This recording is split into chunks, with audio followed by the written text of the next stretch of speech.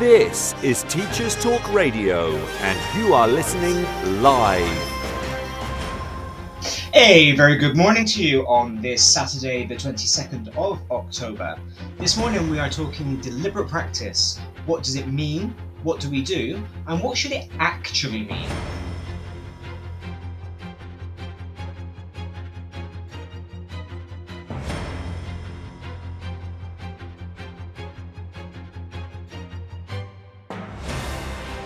This is Teachers Talk Radio, and you are listening live. Tune in live at ttradio.org, or to join in the conversation, download the Podbean app and search Teachers Talk Radio. Follow the hashtag TTRadio. Tune in, talk it out with Teachers Talk Radio.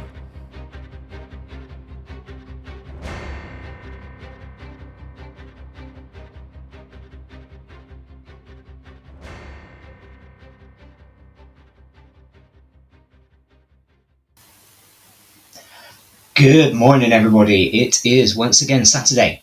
Today is the 22nd of October. I can't believe how quickly October has gone, especially compared to the rest of the year. I personally found 2022 to be a very slow-going year, but October seems to have whizzed by, possibly because we've had half-term to look forward to. I know that not everybody is quite there yet. I've seen lots of commiseratory, that's the word that I want, posts on Twitter from those of us who are on half term already and those who are not. So if you are still going, keep it up. You can do 5 more days. That's fine. That's easy. And for those of you that are on holiday now, take it easy.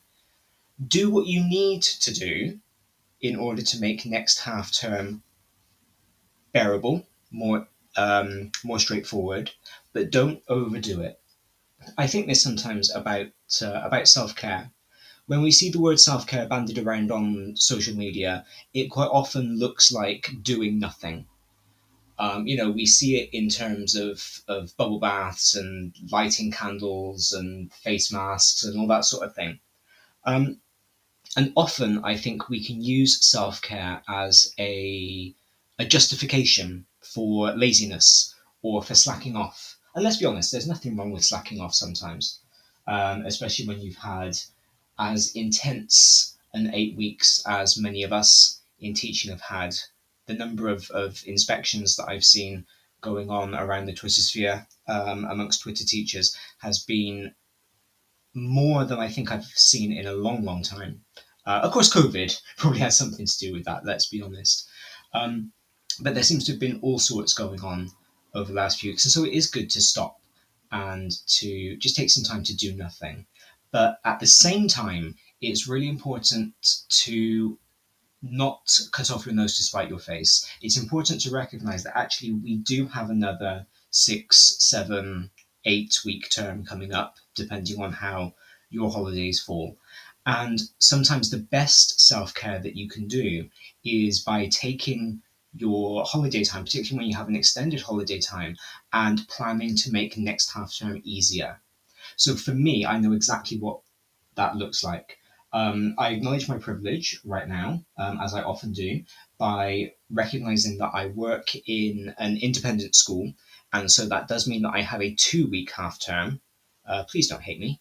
And so that does mean that I can get a decent amount of time off while doing some work. But I already know that this coming week, my first week off, I'm going to make all of my Year 9 booklets. I said a couple of weeks ago on my show about note-taking that I've switched over to booklets. If you haven't listened to that show yet, please do go back through the archives and track it down, because it is I think it's an interesting exploration into the different ways that we get students to record and why we do that, which ties quite nicely into the theme of my show today about deliberate practice.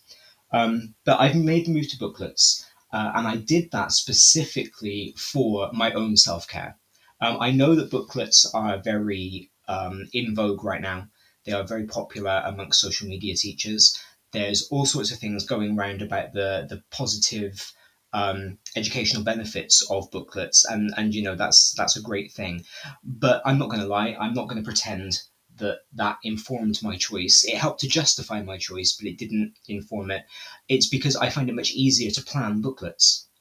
If I have got my sequence of 4 lessons, for me, a booklet, as I've explained a couple of weeks ago, a booklet takes 4 lessons. That means that I've got that done. And for my year nines, that's 2 weeks.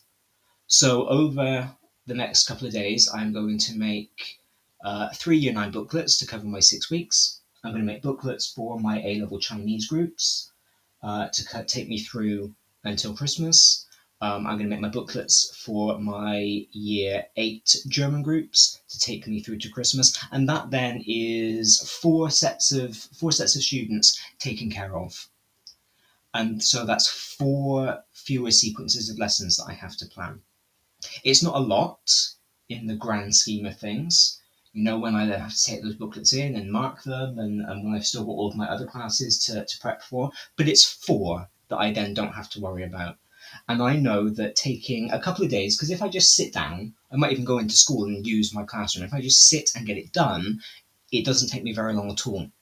For me, it's when I'm having to plan around other things. It's when I'm trying to fit planning into a free period in between 2 lessons, or when I'm having to plan very quickly after I've marked something, because I know that the marking that I've just done will inform what comes next in my sequence. That's where things start to get stressful for me personally.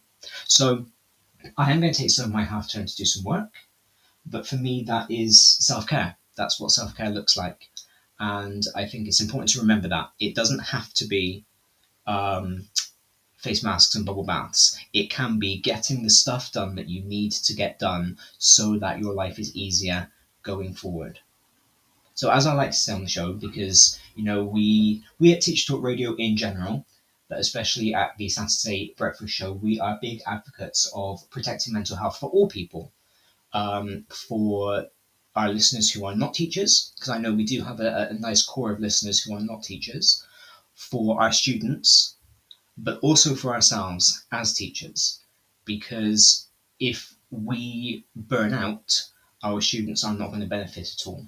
So even if you don't like the idea of doing something for yourself, and you're one of those highly altruistic teachers who has to do everything with their students in mind, then just remember that self-care does ultimately benefit your students as much as it benefits you. It's been another exciting week here at the Saturday Breakfast studio. I took delivery last Sunday of the next book for my vanity shelf. If you tuned in live last Saturday, you will have heard that the Sunday before that, I received a book that I had edited. And so that was very exciting to go up on the shelf. Last Sunday, I received a book that I proofread that has gone up on the shelf. And so that's very cool. And that's been an unexpected benefit for me of going into teaching. I never intended to be a teacher. I always feel really guilty when I talk to colleagues, particularly when I was in primary. And they were like, yes, I knew that I wanted to be a teacher ever since I was very young. It's all I've ever wanted to do. My whole life has been dedicated towards this moment of training to teach. Because that wasn't my plan at all. I was going to be famous. I was an actor. I've been an actor since I was 11 years old. I've done all sorts of shows, both amateur and professionally, in various countries across Europe. And that was my plan. I was an actor, I was going to be rich and famous, and that's all there was to it. And then it was actually my mum, and I think I've told this story before, it was my mum who suggested that I go into teaching, kind of as a backup plan, I suppose. And so I did, because, I do what my parents suggest, and I trained. And I graduated into the 2007 economic crisis when I was offered a teaching post, part-time, primary French and Japanese. And I thought, okay, actually, I would be stupid to turn this down in the current economic climate. And so I took it kind of with the intention of leaving when the economy evened out again. And 16 years later, I'm still in the classroom. Different school, different age range, but still teaching. But yeah, that wasn't my plan. I was going to be an actor, and kind of when the role started to dry up, I was going to be a playwright. I was going to be one of those very, very famous, rich and famous playwrights who write their own shows, direct their own shows, star in their own shows. Basically, I was going to be a one-man show storm. Of course, that didn't pan out, but I do still enjoy writing.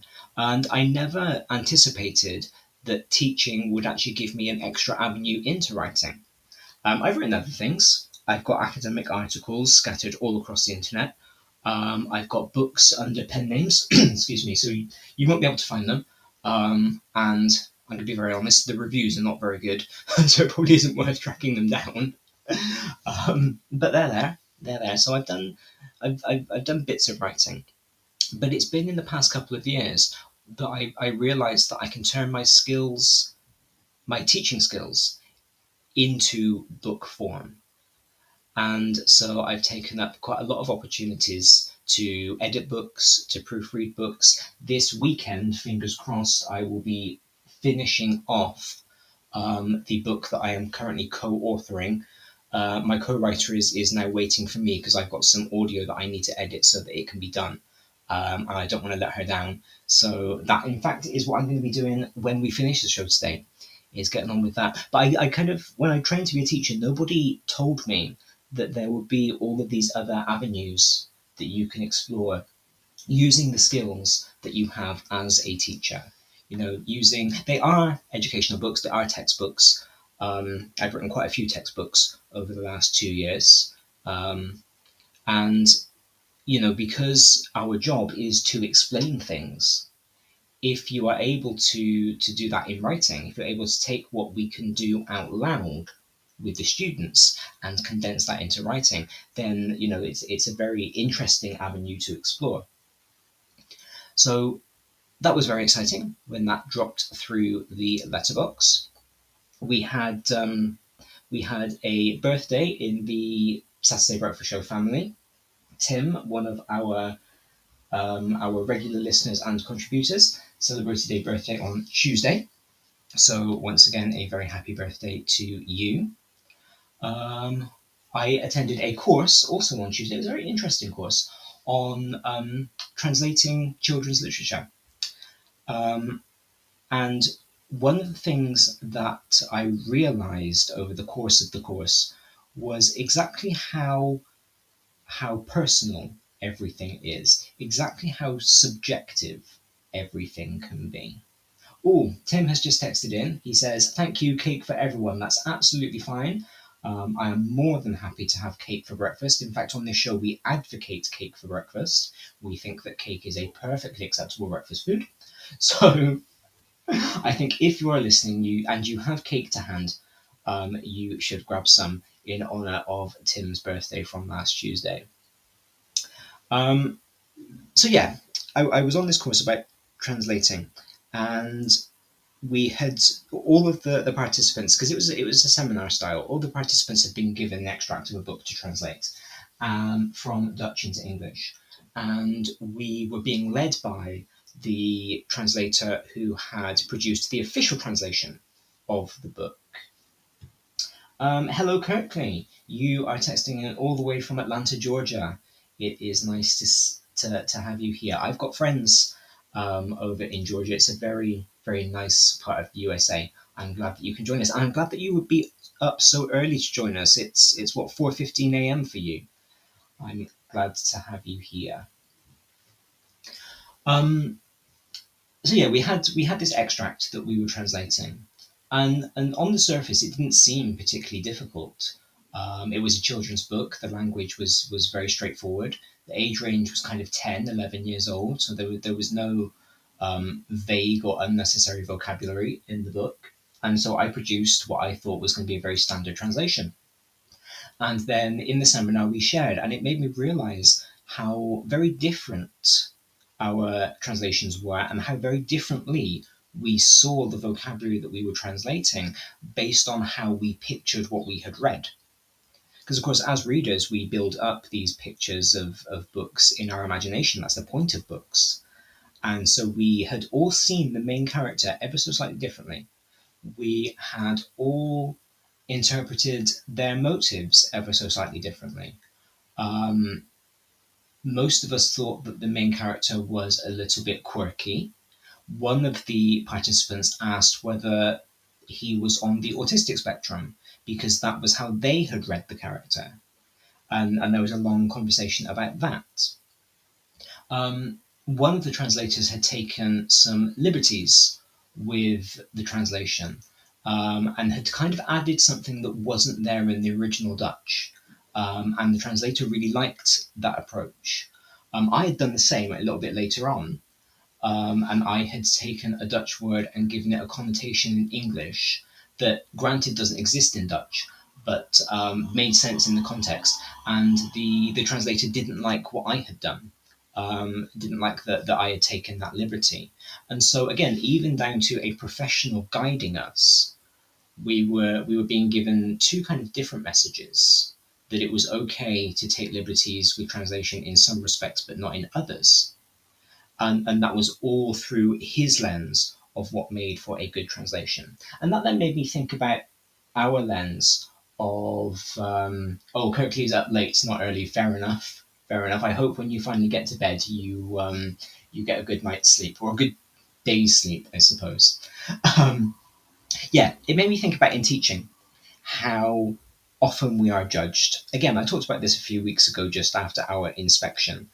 Um, but we anticipate observations.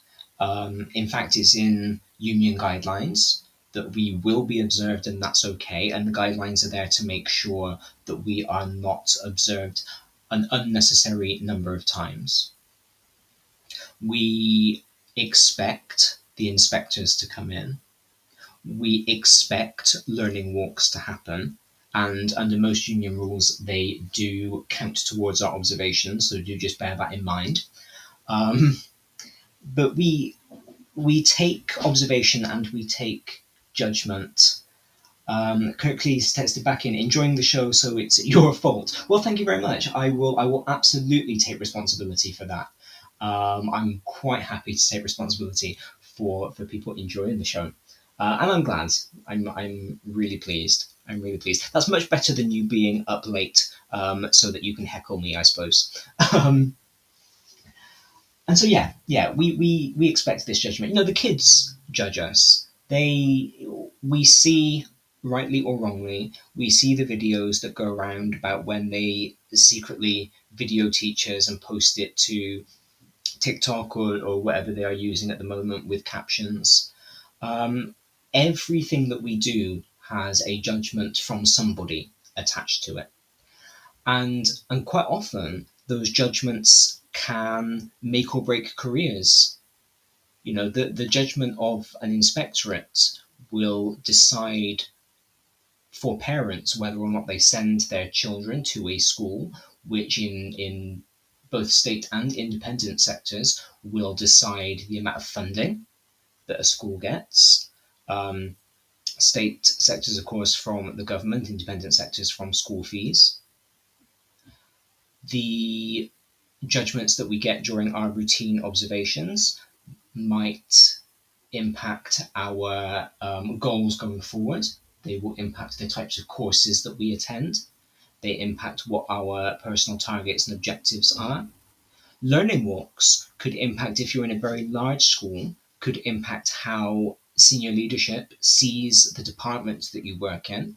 And even though as individual teachers, depending again on the size of your department, you might only be a small fraction of the teaching that they see, that will help to build up their perception of your department. And in lots of cases, consciously or not, it will decide what the school chooses to sell when it markets itself. And so there are all sorts of ways that we are judged through the lens of somebody else, and through a lens over which we actually have no control. Because nobody goes into a classroom thinking, oh, fantastic, I have planned the worst lesson of my career today. It's going to be awful. I cannot wait. But at some point, we do all have the worst lesson of our career. And if that happens to be during an observation, or actually in my case, it was during an interview. It was an interview lesson. It was appalling. That's going to impact certain things that could have a huge impact on your life. And I don't have an answer for that. I don't, because there is nothing that we can do to stop these observations. And maybe we shouldn't stop these observations. Maybe there should be these safeguarding, but not in the way that we usually mean safeguarding. But maybe there should be these checks in place to make sure that we are doing our jobs properly. But I wonder to what extent they have too much of an impact on us, on the way that our year pans out, and as I said on a show back in September, on our self-esteem. Once again, I did a whole show on teacher perception and teacher self-esteem. This is something that I think of quite a lot in my practice, because I'm very interested in teacher training and in making sure that we get the best out of our colleagues and out of ourselves. And so I think we need to always be aware of the fact that whenever somebody passes judgment on us, there is going to be truth to it, and that truth may be uncomfortable, but at the same time, it might be that the lens through which the observation is coming is not particularly relevant to us, is not particularly relevant to our real life. Everything is subjective, including judgments that are placed on us.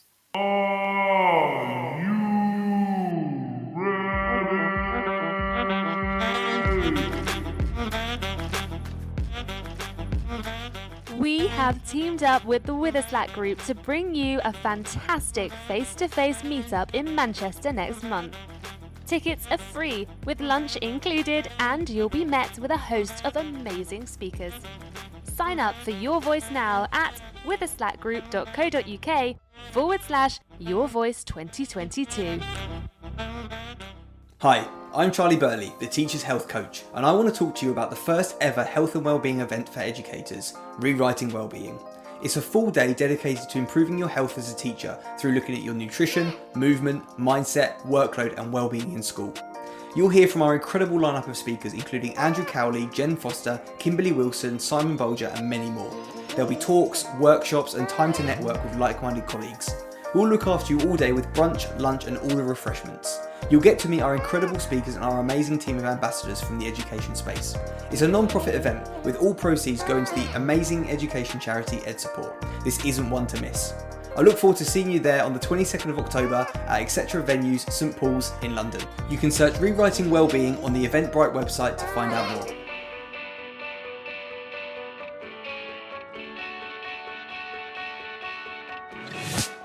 This episode of Teachers Talk Radio has been made possible with support from Witherslack Group, the UK's leading provider of SEN education and care. They're here to support you too through an ever-growing offer of free resources, including webinars, podcasts, articles and events aimed at supporting teaching professionals like you. Visit their website at www.witherslackgroup.co.uk to find out more. This is Teachers Talk Radio, and this is Teachers Talk Radio News.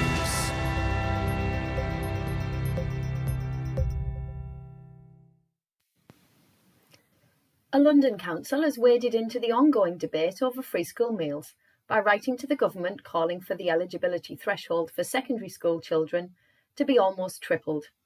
It is currently set at £7,400. But the letter from Southwark Council suggests a rise to £20,000 per year. The letter, quoted in the Evening Standard, calls on the Secretary of State for Education, Kit Malthouse, to act now to avert a calamitous hunger crisis. It urges the government to initiate universal free school meals for primary age pupils, alongside the raise of income threshold for secondary pupils. The letter coincides with calls from Feed the Future, a coalition of campaigning organisations coordinated by the Food Foundation, for the government to extend free school meals to all children living in poverty in England. This appeal is also in line with National Food Strategy recommendations, which were released earlier this year. STV News reports on how teachers, parents and young people from across Scotland are to be asked for their views on plans to reform the country's education system. A consultation has been launched as part of an independent review of qualifications and assessments, which was first announced in 2021. The review is being led by Louise Hayward, Emeritus Professor at Glasgow University, and it will provide advice for ministers to consider in March 2023. It is hoped the consultation will gather opinions on the balance between exams and other forms of assessment, as well as how a wider range of learners' achievements can be recognised. The consultation will close on December the 16th this year. Professor Hayward said that the reviews of qualifications and assessment offers Scotland an opportunity to look to the future, whilst Education Minister Shirley-Ann Somerville said the review and consultation process had a clear purpose in improving experiences and outcomes in education. In Northern Ireland, 2 primary schools have created an animation focusing on children's mental health. The animation is called Our Wee Thoughts and Feelings and was created by pupils from Elm Grove and Christ the Redeemer primary schools. The animation was created through Our Generation, funded by an EU Peace 4 project and led by Action Mental Health. The project also received funding from the Executive Office. The project aims to build positive relations and emotional resilience in children and young people. Pupils completed the Better Together programme, learning about friendships, empathy and breathing techniques to help manage feelings. The animation workshops were held in both schools, with children travelling between the east and west side of the city. The objective of the Our Generation project is growing up better together and is currently being delivered on both sides of the border. Its core aim is to build positive relations and emotional resilience in communities impacted by the Troubles. Earlier this month, we reported on the 3 Dads Walking as they campaigned to get suicide prevention on the school curriculum in all 4 home nations. One of the 3 dads, Mike Palmer, who lost his daughter to suicide, has now won a Pride of Britain Special Recognition Award. Mike and the other 2 dads, Andy Airy and Tim Owen, have secured 127,000 signatures for their online petition, which should now prompt a debate in the House of Commons. The Pride of Britain Awards will be broadcast on ITV on the 27th of October. This has been your Teachers Talk Radio News with Joe Fox. This is 2 Minute Tech with Steve Woods, your tech briefing on Teachers Talk Radio.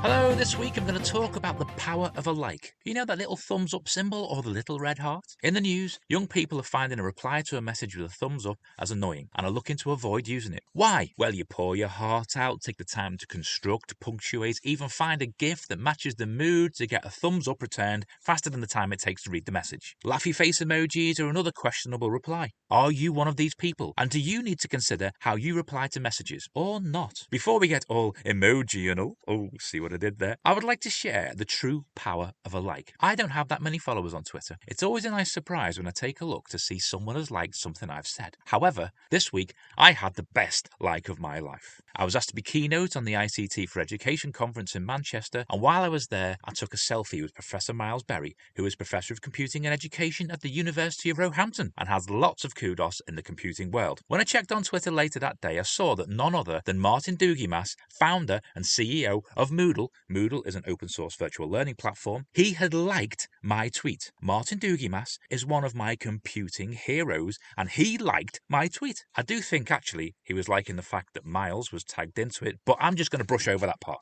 The point I'm making here is liking and reacting is a powerful thing. It may be annoying that you get a heart or a thumbs up or an okay hand back, but you got a reply. Acknowledgement that I have this and thanks for sending. Acknowledgement that I'm busy and will read this later. So yes, sometimes liking a message may be seen as a lazy way out, but is it not better than getting nothing back at all? I'd love to hear your thoughts on the emoji response. In fact, I'll be tweeting about this week. Please like it or even take the time to reply. As always, tag in at TT Radio 2022. I'm Steve Woods, and that was 2 Minute Tech. 2 Minute Tech with Steve Woods, your tech briefing on Teachers Talk Radio. I love 2 Minute Tech. It's one of my favourite parts of the show. because Steve always gives me something to think about. I will always respond to a message. I will usually do both personally, an emoji and then a written response. But I'm a language person, so writing is what I do. But it didn't occur to me that people might think that the emoji response is annoying. So to the people that I text, and I know that a few of you are listening, because I've had a couple of texts, personal texts already today about the show. I'm very sorry if I have annoyed you by responding with emojis to your messages. I will do better in future. Manuela, in fact, texted me. Hola, Manuela. Good morning. To say that booklets are really, really good. So we have another fan. I am glad of that. We are talking deliberate practice in today's show. For those of you who listened last week, this was the plan for last week, but not everything goes to plan. Sometimes we have to be flexible.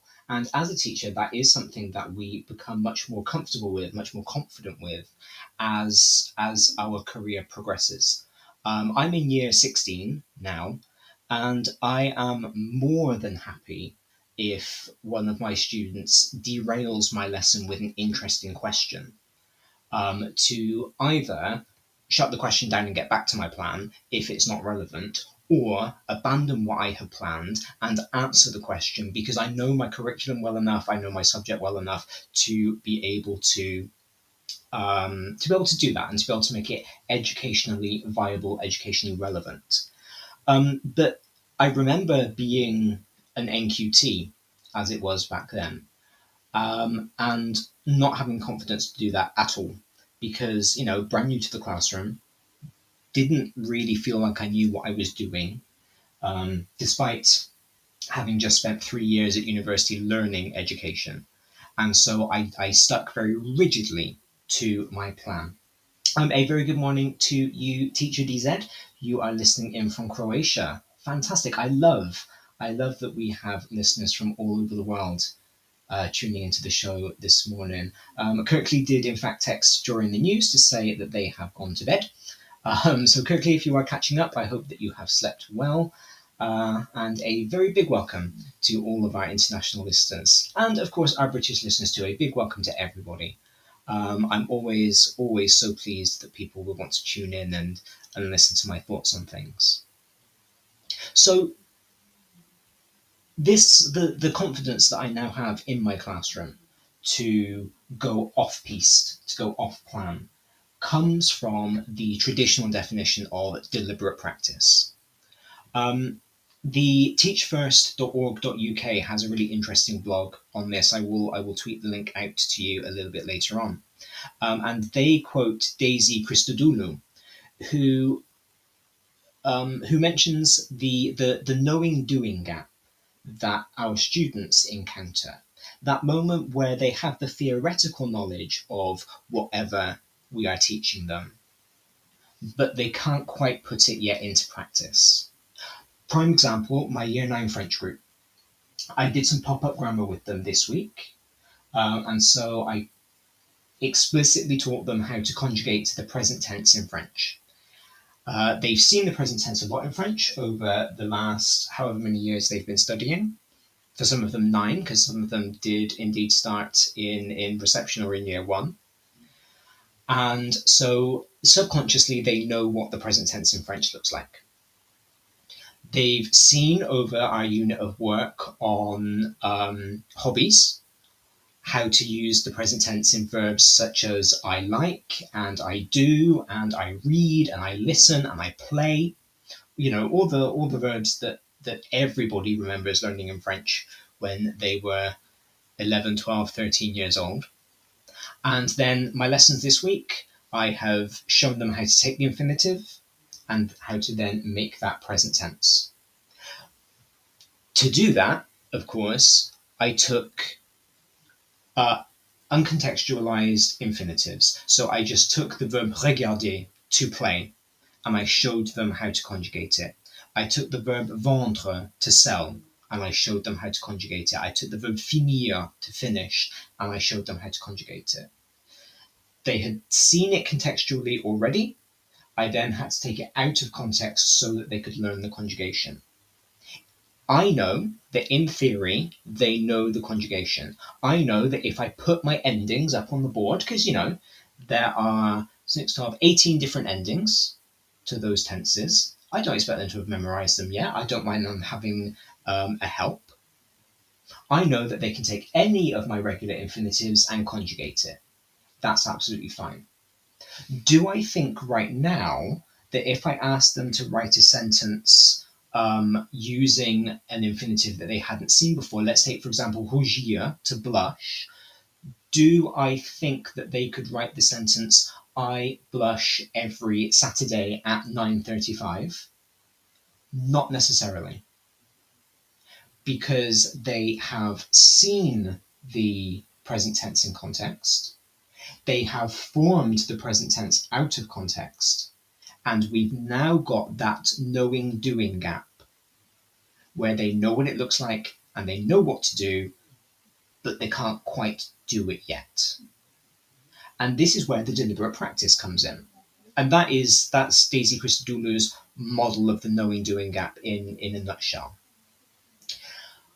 We encounter that every single day in our teaching, in every single subject. We stand at the board, we explain something, we think that the students have understood what we've explained, we ask them to do something. And that asking them to do something is what bridges that gap. And that is deliberate practice. They are deliberately practicing the skill that we want them to have, or the knowledge that we want them to have. Essay writing, practical experiments, making a lasagna, whatever it might be. And of course, you do that in everything that you learn how to do. There is always that point where you read about it, you watch the YouTube video, you understand the theory, and then you need to attempt to put it into practice. And that includes teaching. It's why we do school practice. It's why we spend those terms in a school observing and then trying, because we sit in our lectures and we understand the theory, and then we attempt to apply it to what we are actually going to do. It's the same as a seminar on translation that I attended on Tuesday. I understand the theory of translation. I understand Dutch and I understand English, and I can turn one into the other. But I had to sit down and try and do it so that I could see where the pitfalls were, so that I could see where my personal gaps were, and then attempt to close them through practicing. And it is the same in teaching. In his book, Deliberate Practice, Erikson defines it as purposeful practice that knows where it is going and how to get there. Erikson believes that there is this very clear, very particular model of what expert performance looks like, of what expertise look like, and what actions need to be taken to get there. So again, it's a bit like if I use my example of a verb conjugation, I might explain to my students, we need to be able to make the present tense so that we can write actual sentences in French that make sense, and we need to know how to conjugate the verb so that we can take any verb that we haven't seen before, such as the verb rougir, to blush, because when have you ever needed that in your life, and use that in a sentence, because that's fluency, and that's the ultimate goal of my lessons, is to help you with your fluency. This in turn requires guidance and feedback, Erikson says, from someone who is more skilled. So in the case of teacher-learner, that's me as the teacher. Of course, in teaching, we also need that feedback from somebody who is, in inverted commas, more skilled at teaching than we are. Maybe somebody who has been doing it longer than we have. Maybe somebody who has done an extra degree and so has done some extra studying. So it's all about this taking the time to deliberately practice what you have to do, what you need to be doing. There is that story, isn't there? And I told this story to my year 8 this week, that it takes 10,000 hours to master something. Now, I've seen online that there are various studies both proving and disproving this theory, which is not entirely helpful. But to me, it sounds plausible that 10,000 hours of doing something equates to mastery. And I'm quite happy to roll with that. But that doesn't mean that 10,000 hours of just thinking about your skill is going to get you there. I explained this to my year 8s in their German class this week. Because they were starting to get tired, they were starting to get fidgety, they were starting to get restless, and so we talked about how much time is wasted by me having to wait for them to settle. And so I pointed out that they don't achieve their 10,000 hours just by coming into my classroom, because as much as I would love it to, my classroom doesn't just magically put German into their heads. They need to be doing 10,000 hours of very focused, very deliberate practice of German.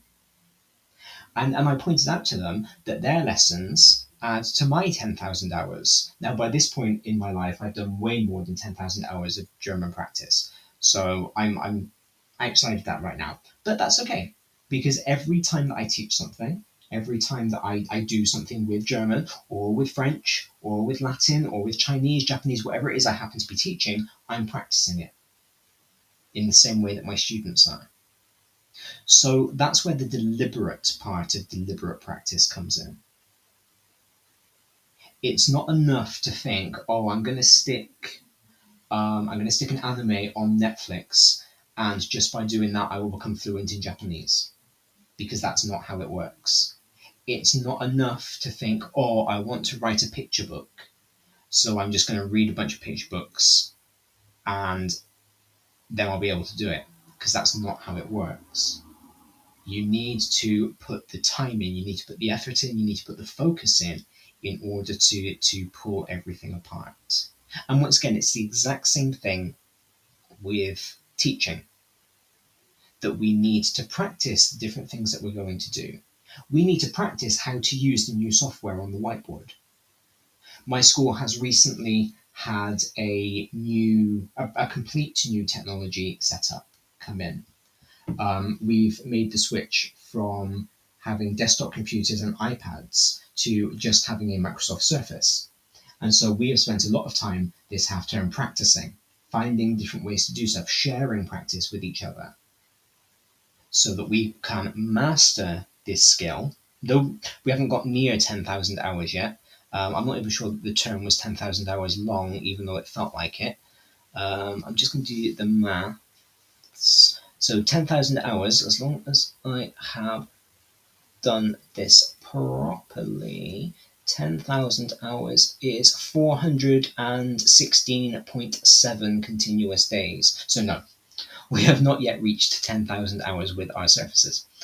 But we were practicing, we were deliberately practicing, we were taking the time to have a go, we were taking the time to try. In his book Peak, Erikson talks about how adaptable our brain is. There is that belief that eventually our brains essentially become full and that there is nothing more that we can learn.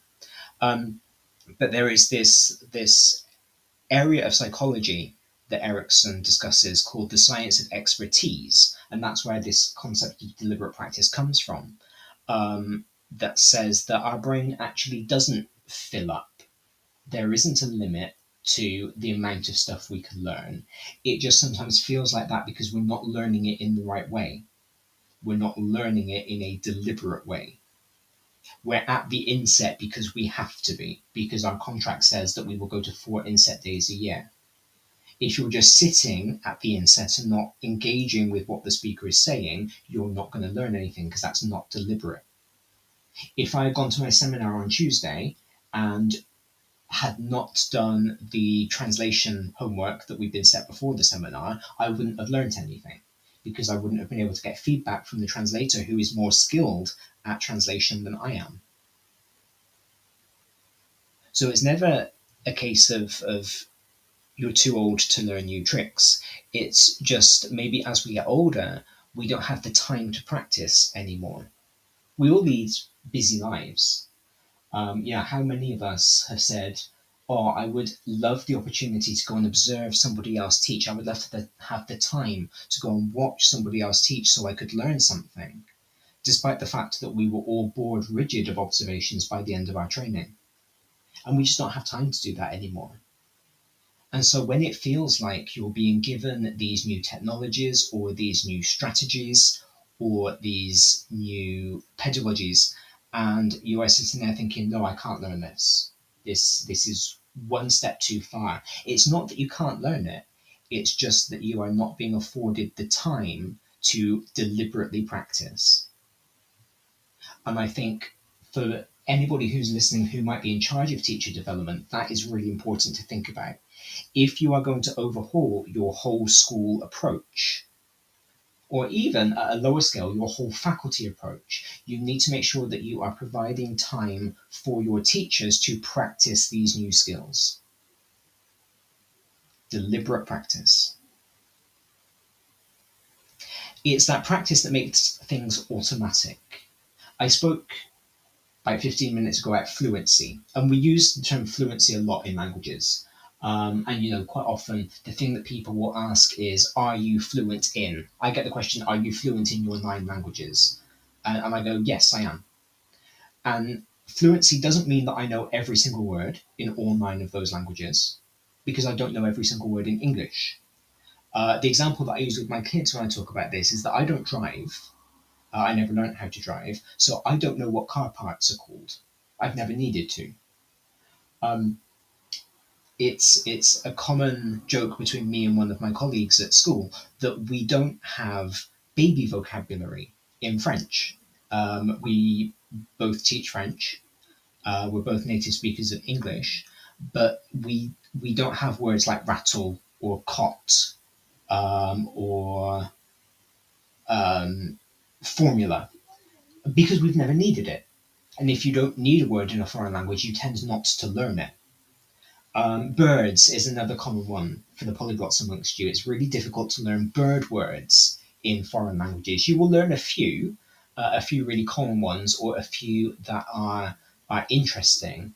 But birds and trees tend to be a big gap in people's second, third, fourth languages, and sometimes even in their first, because you just don't need them, you don't learn them. So fluency doesn't mean in linguistics knowing all of the words. It means being able to speak your language, or write your language, or read your language, or comprehend your language in a natural, appropriate way. It means being able to do it with very little effort. That's ultimately what fluency means. I can do it without having to exert too much effort.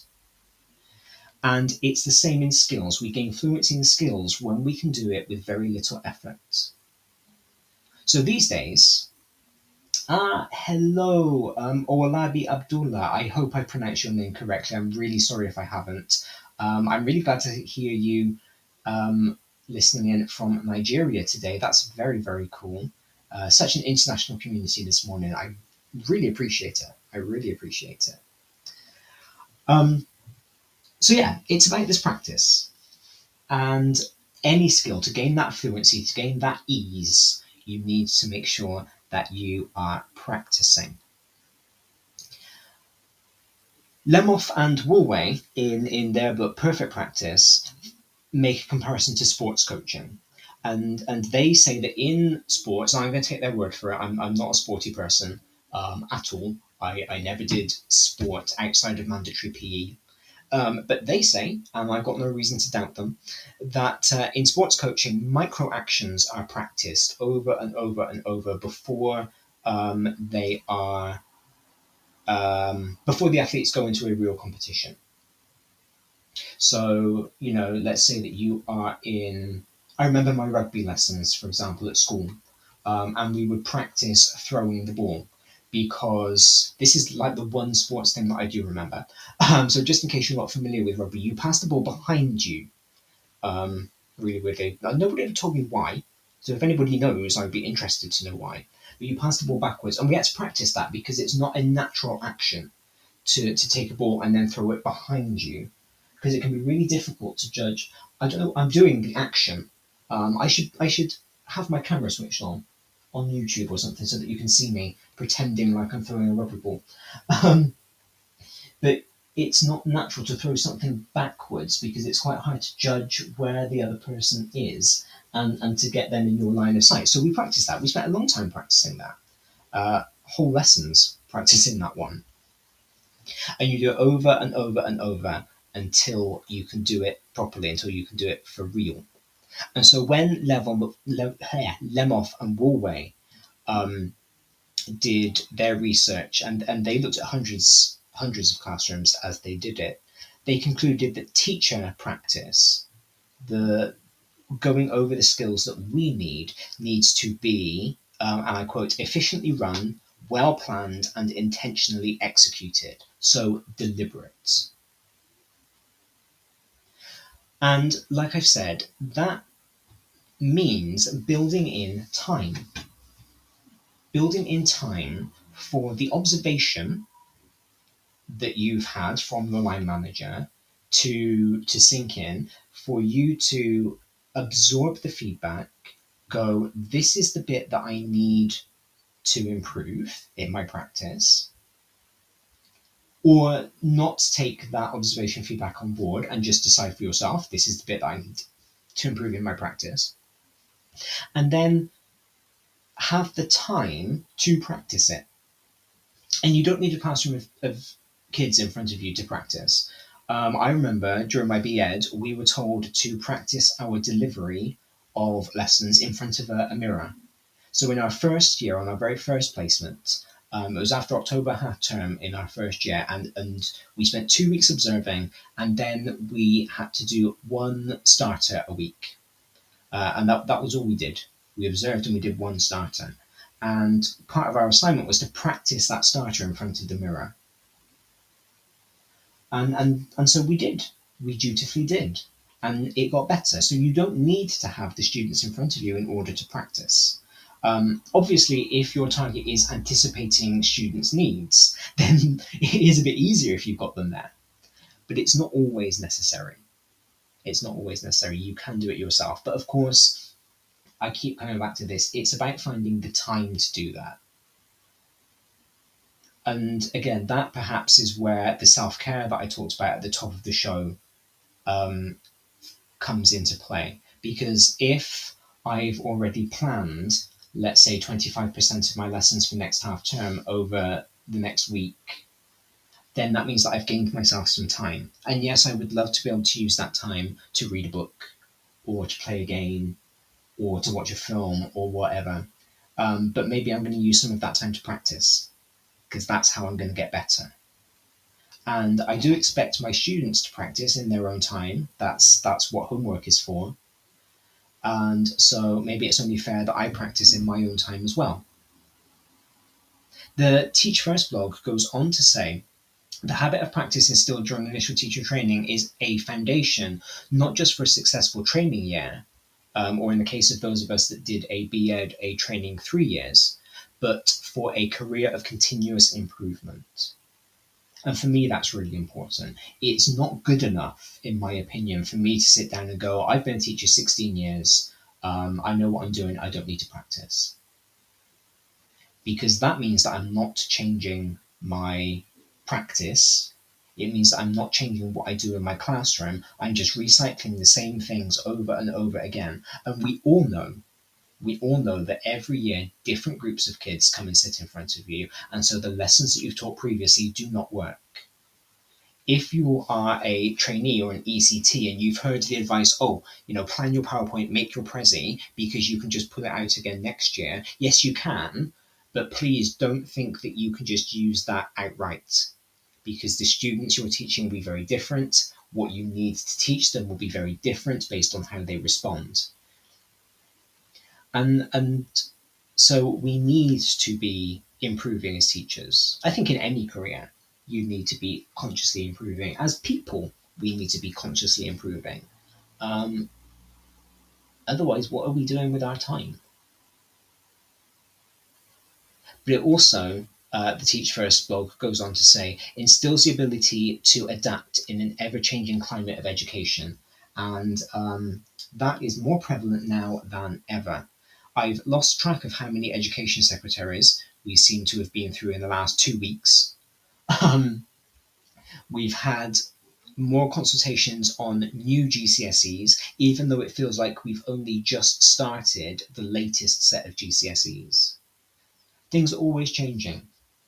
Nothing changes, but everything changes. It's a very, very odd job like that. There's nothing new and there's everything new.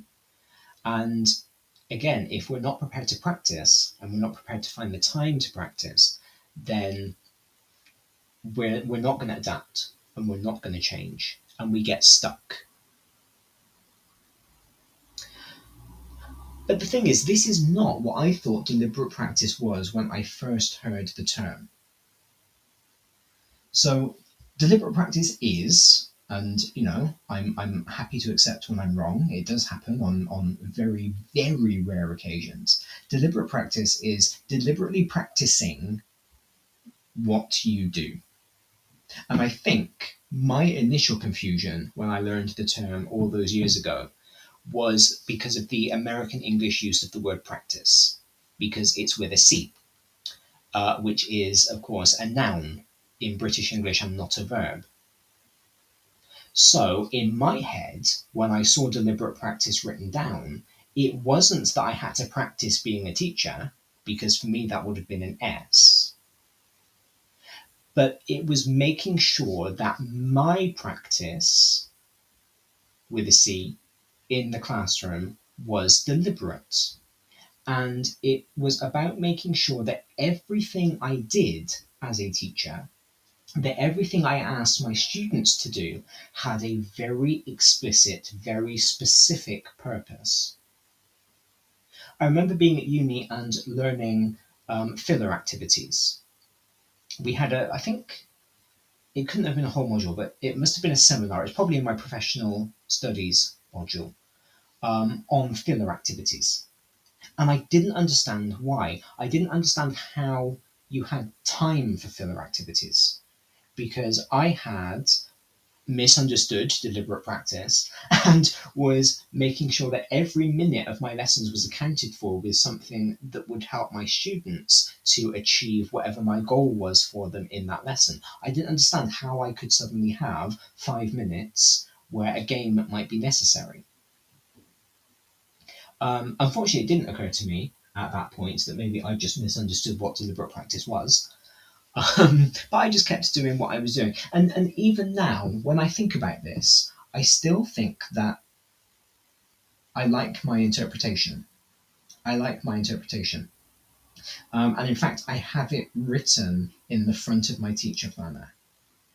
Deliberate practice is and should be, for me, making sure that all of the practice that my students do is deliberate. So again, it's not necessarily about me as a teacher, but it's about making sure that when I get my students to do an activity, that activity explicitly leads towards the goal that I want them to achieve. That might seem really obvious. But we all know, if we interrogate our own practice, we all know that not everything that we do in the classroom leads towards an educational outcome. We use filler activities. And while we might justify our filler activities, while we might say, oh yeah, this might not help to achieve my learning outcome for today's lesson, but it is retrieval practice from 2 weeks ago. That's great. Retrieval practice is very important. But I can't justify using this activity in my lesson today to achieve this goal. And sometimes, if we're very, very honest, our filler activities don't have a motivation that is related to the goal of our course. Because I've done it. I've done filler activities where, I found that I've had 5 minutes to spare because I've misjudged my timings, or when the timings of lessons have changed. That's been the killer for me. and I realise that I've got them to pack up at the end of an old lesson, and in fact the lesson is now 5 minutes longer than it used to be, or 5 minutes later than it used to be. And I have to fill the time. In languages, it's very easy to do that with culture. I can tell them a story, I can give them a folk tale, we can talk about a festival. But none of that actually is relevant in modern languages until A level. And so while that stuff is very interesting and it helps to broaden their general knowledge, and it helps, I believe it helps to foster the curiosity, linguistic curiosity, cultural curiosity that is really important, it doesn't do anything to further the goal of getting them a certain grade at GCSE, because they don't need to know that stuff for GCSE. And so I can't justify those kinds of activities as part of my deliberate practice, because it's not deliberately getting them what they need. So for me, deliberate practice is very much about sitting down and going, right, this is the goal of my lesson. This is my learning outcome. This is what I need my kids to know. This is the amount of time that I've got, and these are the activities that I'm going to do to get them there. It is exactly like Erickson said, purposeful practice that knows where it's going and it knows how to get there. The difference, I suppose, between my interpretation and what deliberate practice actually means is that for me, it's about the kids practicing and not necessarily me practicing. Which is not to say that I don't need to practice. It's not to say that the actual definition of deliberate practice is irrelevant. But I think we do have to think a lot about what we get our kids to do, about why we get them to do the activities we get them to do, and figure out whether we can continue to justify them in this ever-changing educational model.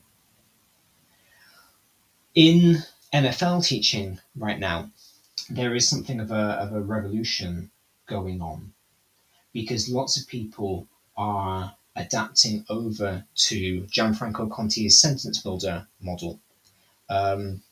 We colloquially call it quantifying the curriculum. I am just in the interest of full disclosure, because I think it's important for you to know, I do work with the Language Gym. That's Dr. Conti's business. The book that I mentioned at the top of the show actually is a sentence builder book, so I do have a professional affiliation with them. But that is what's happening in MFL right now. We are, as practitioners, changing the way that we practice, and there are lots of new activities that are coming in. There are lots of new games that we are learning how to do in order to follow this new model of pedagogy that we are trying to implement. I've got some favourites. There are some really good ones. My favourite at the moment is called Sentence Stealer. Now, if you're an MFL teacher and you haven't used Sentence Stealer, I absolutely think that you should. If you don't teach MFL, I would be interested to know whether you think you could adapt Sentence Stealer into your own subject in any way. Please do, if you are listening back, please do tweet me. I'm at Mr. D. Lester, MRDLESTER, and let me know whether you've successfully been able to adapt Sentence Stealer. But what you do is you display 10 sentences on the board in whichever language you are teaching. You give each student something to write on and something to write with. I personally like post-it notes, because it means that they can go in the book so I can evidence that I've done the activity, but you could use mini whiteboards. Those of you in the MFL sphere will have seen the discussion about mini whiteboards, and it might have bled out into teacher Twitter in general this week. It looks like we've rediscovered mini whiteboards again. Anything that you want, and they write down one of the sentences. So they've got one of those 10 sentences written down on their post-it note on their board. They then get up, they circulate around the classroom, and they have to steal somebody else's sentence by saying the one that they've got written down. Okay, so let's say, for example, on my board, I've got Je m'appelle Pierre as one sentence, my name is Pierre, and j'ai 15 ans as a second sentence, I am 15 years old. And let's say that I, as a student, walk up to my friend Nate and I say Je m'appelle Pierre. And Nate has got Je m'appelle Pierre written down on his post-it note. I take the post-it note off of him, so I've now got two. And Nate has to go around and try and steal somebody else's. So in MFL, the goal is to get them speaking. It's a low stakes, high reward way of getting them to speak, because the reward is the person with the most post-it notes wins. It's a game. And the low stakes is that nobody else is listening to them speak, except for me as the teacher, because everybody else is too busy speaking. And so they kind of get over that emotional block of either I don't know what to say because they've got something written down, or I don't want to speak and have everybody else hear me. So I quite like that for that reason. It's also, if what was touted for the new MFL GCSE comes to pass, it's also practicing reading aloud, which we've been told will be on the new GCSE, which I'm not a fan of, and that will be a show in and of itself. But we've had to learn how to do that. As a teacher, I had to learn how that game worked, because it's not a game that I'd ever played before. It's not a game that I'd ever seen in any other kind of educational context. It was brand new to me, and I had to learn how it worked by watching other people do it. So I attended courses. I found videos on YouTube where people had uploaded on inset days other people doing it, so that I could observe and understand how it worked. I then got my students to have a go. Very first time that I ever did it, because this is one that I couldn't practice in front of the mirror on my own. This is one I did need my students for. Hello, Hassan, listening in from London today. Very, very glad to have you here. Hope you are enjoying the show. Yeah, I had the students in front of me and we played, and it actually went quite well. It went quite well. But what I was able to do is jot down in my planner anything that went wrong, any of the mistakes that I had made in maybe giving the instructions, anything that I thought had been clear and hadn't been.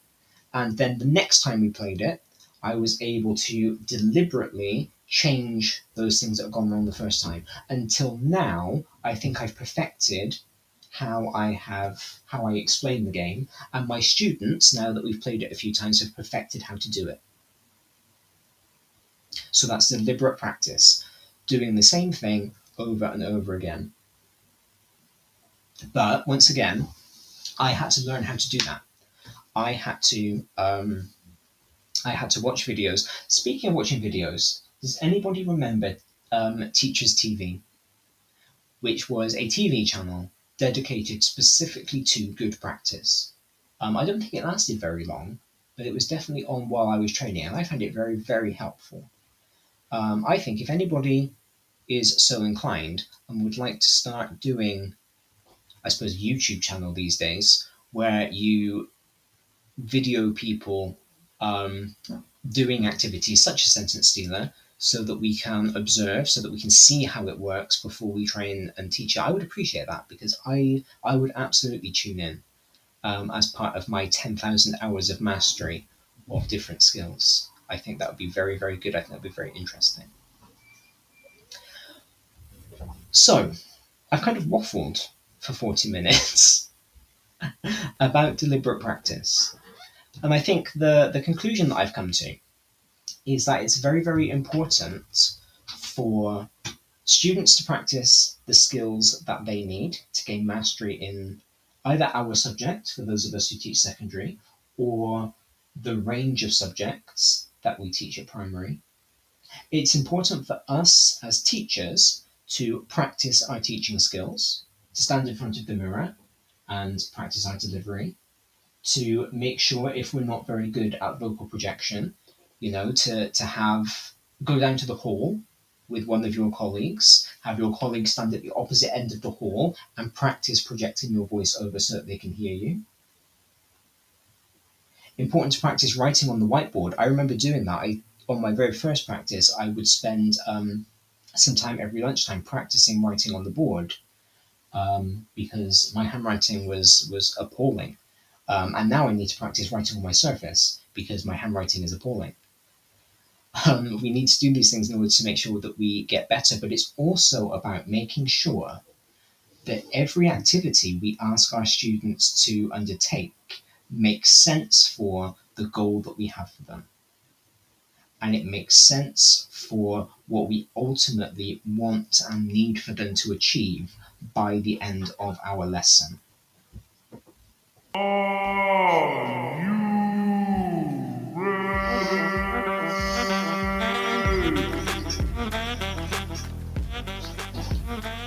We have teamed up with the Witherslack Group to bring you a fantastic face-to-face meetup in Manchester next month. Tickets are free, with lunch included, and you'll be met with a host of amazing speakers. Sign up for Your Voice now at witherslackgroup.co.uk/yourvoice2022. Hi, I'm Charlie Burley, the Teacher's Health Coach, and I want to talk to you about the first ever health and wellbeing event for educators, Rewriting Wellbeing. It's a full day dedicated to improving your health as a teacher through looking at your nutrition, movement, mindset, workload and wellbeing in school. You'll hear from our incredible lineup of speakers including Andrew Cowley, Jen Foster, Kimberly Wilson, Simon Bolger and many more. There'll be talks, workshops and time to network with like-minded colleagues. We'll look after you all day with brunch, lunch and all the refreshments. You'll get to meet our incredible speakers and our amazing team of ambassadors from the education space. It's a non-profit event with all proceeds going to the amazing education charity EdSupport. This isn't one to miss. I look forward to seeing you there on the 22nd of October at Etc Venues, St Paul's in London. You can search Rewriting Wellbeing on the Eventbrite website to find out more.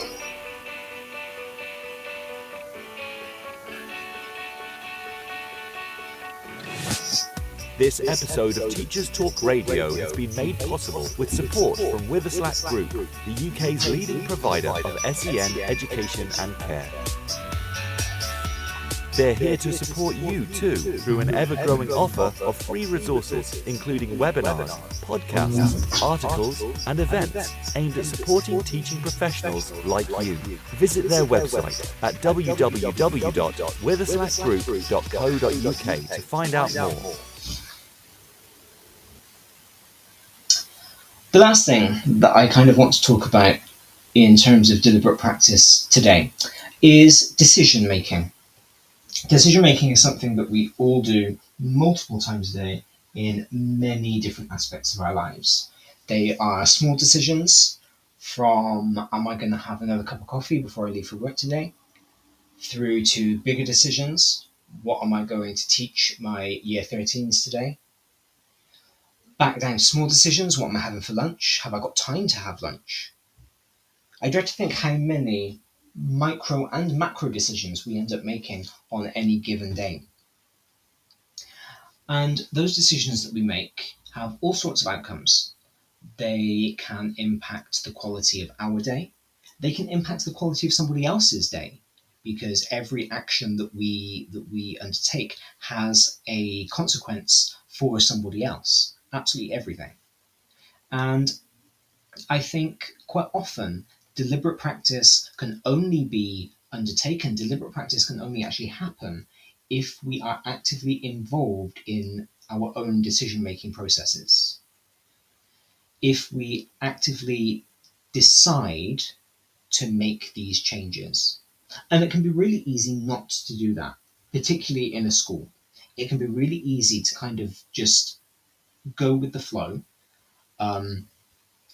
go along with whatever is being decided for you because you don't have the brain space to make that decision. And again, we've all been there where it's been the end of a very long day. If you hear somebody else say your name one more time, you will cry.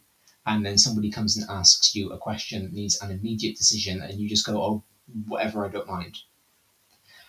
But if you have not consciously made that decision, you can't incorporate the consequence of that decision into your practice properly, because you haven't thought through all of the different outcomes. An example from my week is the Spanish department at my school celebrated, it's not happened yet, they were marking Dia de los Muertos, the Day of the Dead. Manuela, if you are still listening, I apologize for my butchering of that pronunciation. And the head of Spanish emailed around and asked whether they could borrow the year nines at some points during that lesson, just for 10 minutes, so that they could go and help celebrate. Because not all of the year nines had Spanish that day. So, of course, I just replied and I said, yeah, fantastic, that's great. You know, I love culture. I think it's really important for all of our students to experience this. Perfect. When would you like them? And then the head of Spanish, she'd been very flexible. She just came back and said, whenever you want to send them. And I was like, okay, cool. And I didn't actually make the decision about when I wanted to send the students over to her until I was in the lesson. And so I went through and I made the worksheets for my lessons and everything. I taught what I needed to teach. My students were deliberately practicing their present tense. I was calling them out one to one to give them some feedback on an essay they'd written for me. And when I'd done all of that, I was like, oh, okay, I suppose it's time that I send them over to Spanish. So in my class, about half of them do Spanish and French. I then have some Spanish children in the class, so I sent them over as well. And I was left with maybe about 3 students who didn't study Spanish. And I suddenly realized that I didn't have anything for them to do, because I hadn't deliberately made the decision, yes, my students who study Spanish can go across and take part in the celebration. I had just kind of gone with the flow and just been like, yeah, that's fine. It was absolutely fine, because in the end, I found a Kahoot to play with them. I love Kahoot. Again, so good for a filler. And when that was done, I actually sent them over so that they could learn a little bit about Mexican culture, even though they don't learn Spanish. But had I actively made that decision, had I engaged with the decision-making process, I still would have said, yes, that's fine, instead of just going with the flow. But I would have also made the connection that not all of my students study Spanish, so not all of them would have been going across, and so I would have needed an activity to do with those 3. So I wouldn't have felt like I was doing a filler. And there's nothing wrong with filler activities. You know, like I said, I did I did a seminar about them at university. We learned how to do them because they are often necessary. I personally just feel a bit uncomfortable about them because I don't like wasting time. I don't like feeling like I'm wasting my students' 10,000 hours that they need of their mastery of French. And, you know, I suppose as long as you are picking your activity correctly, we did a Kahoot about French, then it's not wasting time, but it's not helping them to achieve the specific goals that I have for them. So in the end, at the end of the day, that was not a huge decision. I have not impacted the quality of their French learning by not thinking that through properly, by not actively engaging in that decision-making process. But my practice could have been better if I had. And I think that's something that's really important to think about, is the fact that making decisions deliberately allows us to mitigate some of the negative impacts of those decisions, as well as accentuate the positive ones. I think that's where I'm going to leave the show for today, because I think that is quite a nice note for us to end on. Thank you all very, very much for listening. As always, I do appreciate it when you come and have breakfast with me. I am, in fact, the only Teachers Talk Radio show this weekend.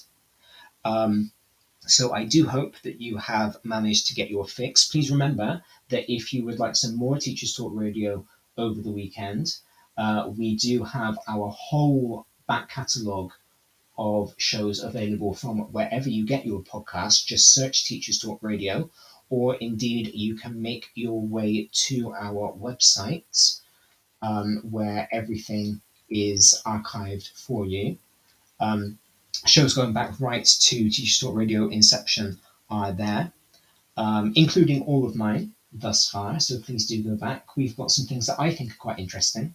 And of course, you can always engage with me, with Teachers Talk Radio itself, or with any of our hosts over on Twitter. We are always really happy to be with you. Thank you all, as always, very much for listening. Engage in some deliberate practice this weekend. Deliberately relax. Deliberately read a book. Deliberately play a game. Deliberately decide what you are going to do to maximize it. And I look forward to speaking to you all next Saturday, where we are going to have a spooky Halloween themed show. Oh, thank you, Tim. Tim texted in to say, great show. Thank you. Thank you so much. Thank you, as always, for listening. I appreciate it. Have a great weekend, everybody. Goodbye. You've been listening to Teachers Talk Radio. Tune in live and listen back at ttradio.org. We look forward to hearing from you next time on Teachers Talk Radio.